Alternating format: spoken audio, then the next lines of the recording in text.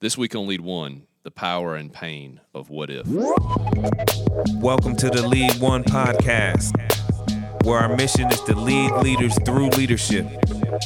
The goal is to get 1% better every day. Let's see what Drew and the guys have to say. All right, guys, welcome back to Lead One podcast. Let's get 1% better this week. We have got part of the crew with us today, Brandon and Sam Buck. What up? Congratulations to Franz. I know. Yeah, congrats. He's about to say them vowels. He's definitely about to say him right now. So it is Franz's wedding day, so he is not joining us. And Sam, this topic was your idea, Right. so I'm gonna let you lead us off. Man, absolutely. I love this topic because it's a joy to talk about and also a pain to talk about. Simply because I think all of us have seen possibilities not only in ourselves but in other people. And with that comes a lot of power, but a lot of pain. Simply because powerful when you have hope and you know what you're capable of accomplishing. Many times the way that you get to where you need to be is knowing that you can do it. I've been watching Genius. I think we've been all watching Genius, which is Kanye West's documentary. If you don't know what that is, I've not seen it. you should. It's inspiring. And him from the gate knowing his possibilities and never being never compromising what he felt like was going to be the best thing based on what he felt like his potential was, right? Even when no one else saw it, he knew what he wanted to do and always acting in that. Well, that is a beauty. There's power to that. Now, the pain sometimes is that sometimes we overestimate the short term, as Drew has said many times, but then it causes us to underestimate what we could do in the long term. So that short term pain sometimes hinder us from our goal. So if we don't get exactly where we want to be by the time we want to be there, if we fail to reach a goal that we set for ourselves, if we don't have the amount of money that we thought we should have by a certain time, we're not able to keep a promise to ourselves in the amount of time that we said we would. Sometimes it's a pain to that, but the important part is still knowing your possibilities so that you can continue to move to where that is. This kind of took me to a place where, I kind of envied a person like Kanye West, somebody that knew exactly what he wanted. You know what I mean? I feel like I think about myself. I think about my wife. Knowing exactly and seeing exactly where you want to be in 5 years, 10 years, 15 years is it's not easy for a lot of us. I have a hard time even knowing what I want. You know what I mean? To even know, even try to figure out the possibility of trying to get to where I want to go. I do believe I'm talented. I do believe that I work hard, but if you don't know where you're going, if you don't have a destination, what are you really doing? You're just working hard and believing in yourself for no reason. So when you brought this topic up, it kind of brought me to thinking, what can I do to actually find out what I want so I can actually, put the possibilities to test. You know what I mean? I don't know if you have issues like that, but I do. Well, part of it was personal for me because it's about to be a very transparent moment. I don't think some of the things that I've had the potential to do, I haven't been pedal to the metal at. Does that make sense? And so it started to really weigh on me. Like, yo, you don't have some of your goals because you ain't really dove in the way you need to. Not because you can't. Right. You just haven't done it. And I think the power of possibilities is that you believe that you know you can do something, so you think that the universe is just going to allow it to happen without the other side of that. And I'm a faith-based guy, so it says faith without works is dead. and that joint's gonna die. And possibilities to me is about the faith of knowing what you can do, but the works part is the joy part. You know, you have a lot of pain sometimes. Also, when you actively know what you can do, and there's a lot of roadblocks, especially when you're working harder at it. Though, that's some of that pain comes from that. You know, so I think it's personal for me because I'm at a point in my life where I'm giving 100% whatever I'm saying I'm going to do. You know, and I think I know what I want I do know what I want, and I'm willing to do what it takes to get there. And the other pain part for me with possibilities is that I oftentimes work with people, a lot of people in different areas, and I know exactly what their possibilities are, but I see their potential more than they do. And trying to lead those people is painful because they don't see it. And it's like, yo, you don't see what you can do here? You don't see the opportunities that you have? Not me, you. And trying to get them to that point is painful because leading people and seeing how much they are worth and they're not really yet valuing themselves in that way is kind of, it weighs on you if you actually care about people. Well, you know, they say if in leadership, if you're not feeling some element of pain, you're not doing something right. I was actually listening to a podcast this morning, and it was on an unrelated subject, but she was talking about people overcoming no, and you get good at overcoming no when you experience it in small doses. And she was giving examples of ways that you can do that. And she said, you know, people become good at overcoming physical pain typically because they did it a little bit at a time. And she associated that with working out. She was like, you're inflicting manageable doses of pain, and over time your tolerance increases, and so you can do more reps or more weight, and in that pain is where the growth comes. But backing up, Sam, you said something that you realized maybe this moment that or there was a moment that you didn't capitalize on an opportunity because you didn't give it all you had.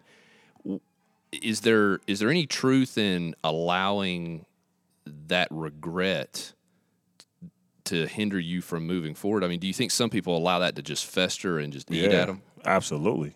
I think sometimes the regret of it keeps your steps from going because you're so stuck in the place of what I could have done differently that you're not doing something differently. Because it's we always talk about freeing up mental space, right? Talking about creating calendars so I don't have to remember exactly when to do something, or creating a system so that I don't have to have I can have deliverables based on and accountability based on my scheduling, what I'm doing, right? I think regret often is the hindrance of growth, and I think dwelling in the past, is also a hindrance of that. But learning from it and using it as a lesson is strong. They had I don't know if it was on this podcast or I was listening. There's so many podcasts just in my runs ears together. right now. But somebody was talking about GPS and talking about how, you know, it's a starting point, it's a destination.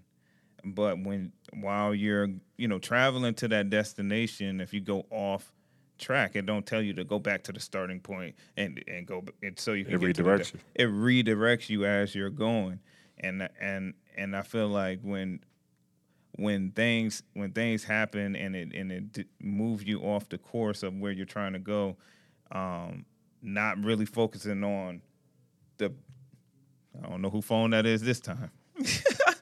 But not really focusing on the mistake or the past or whatever like that, and focus on let's get back on track to get to my destination. Like reroute yourself versus going back to the beginning and trying to make yourself go figure it out. Well, as we're on this driving analogy, you know, I think about if you're letting the regret of the what if hinder you from moving forward. I mean, it's like driving but only looking in the rearview mirror. Yeah. You know, I mean, that's not going to get you anywhere. Nope. So from somebody who's not seen Genius, Brandon, you and I were having this conversation earlier about vision and seeing what your goals look like. And I do believe that some people are incredibly gifted at it. I mean, they can just visualize every aspect. And because of that visualization, I feel like helps them attain that goal. So do you think, so was Kanye just that good at envisioning exactly what the end goal was or what his future was going to look like? Or was he just really good at knowing the potential he had, so he didn't compromise on that? I think it's both. I think he was just relentless in the process. If once you watch it, and I think you should, you'll see even to the minute steps of getting there, everything was detailed oriented. You know what I'm saying? Everything is detail oriented with him. Yeah, he was very, very like strict on it going exactly how he seen it in his mind. And I was telling Drew this earlier. I have a friend that does this. Like literally from him getting married, like he met the girl, told us he had this vision of, you know, him getting married, having 2 daughters, da da da da. Like today he's married her and has 2 daughters. Like he's like just gifted in seeing that vision. I was telling Drew when we were making like sports music and stuff like that, he would, you know, the 1 year he just bought his ticket to Super Bowl. You know, at the beginning of the year, he just bought his flight. And then that was the year that me and him had literally went to every Denver Broncos game because we made a pact at 14 years old, and he like called me on it as an adult. And then I had to fight with my wife to, you know, every weekend I'm flying out. I was about to say, so I mean, I'd never known of you living in Colorado. So I flew out every weekend.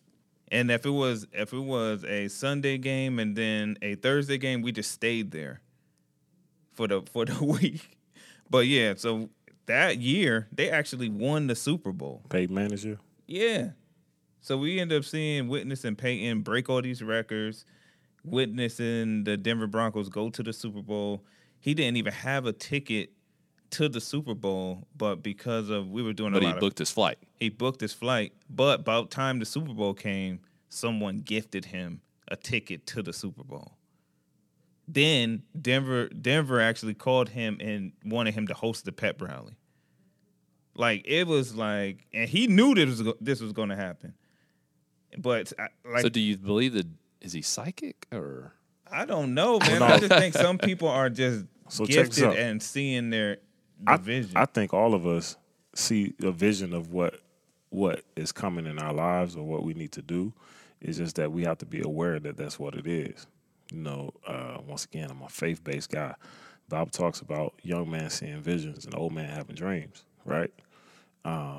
Visions are really just predictions of what's to come.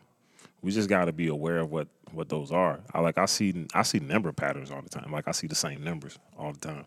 But imagine, and we're off on a tangent, but imagine seeing your future in such detail that like you literally are fighting anything that deviates you from where the goal goes. You know what I'm saying? Mm-hmm. What I feel like is a gift is that detail. I know, you know, I gotta literally think about like what, you know, where I want my family to be in 3 years, where I want my family to be in 5 years. What does that look like? But knowing that already. I tell Drew all the time, I always talk about building my first house because that's the first thing that really came to me like, yo, I really want to build my first house. You know what I mean? I want to build it from scratch. I want to like break ground, build a basement, do like Drew and put all the automation in in the house.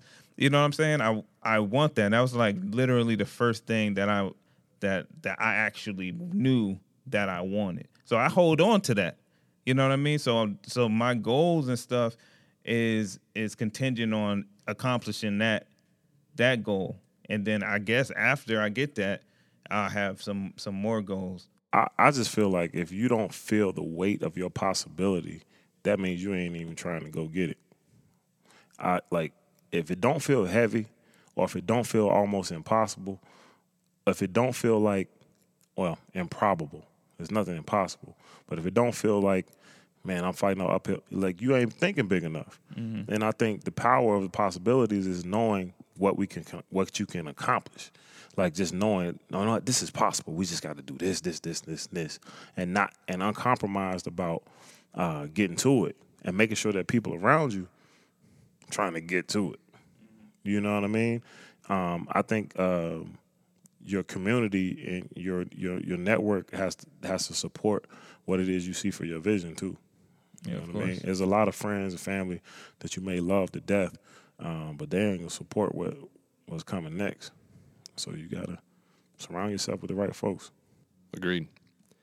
You know, when you introduced this topic, somewhere that my mind went first is you hear of people that maybe a piece of advice they have is don't think about the what if, right? Kind of like a plan B distracts from plan A. Don't think about what if.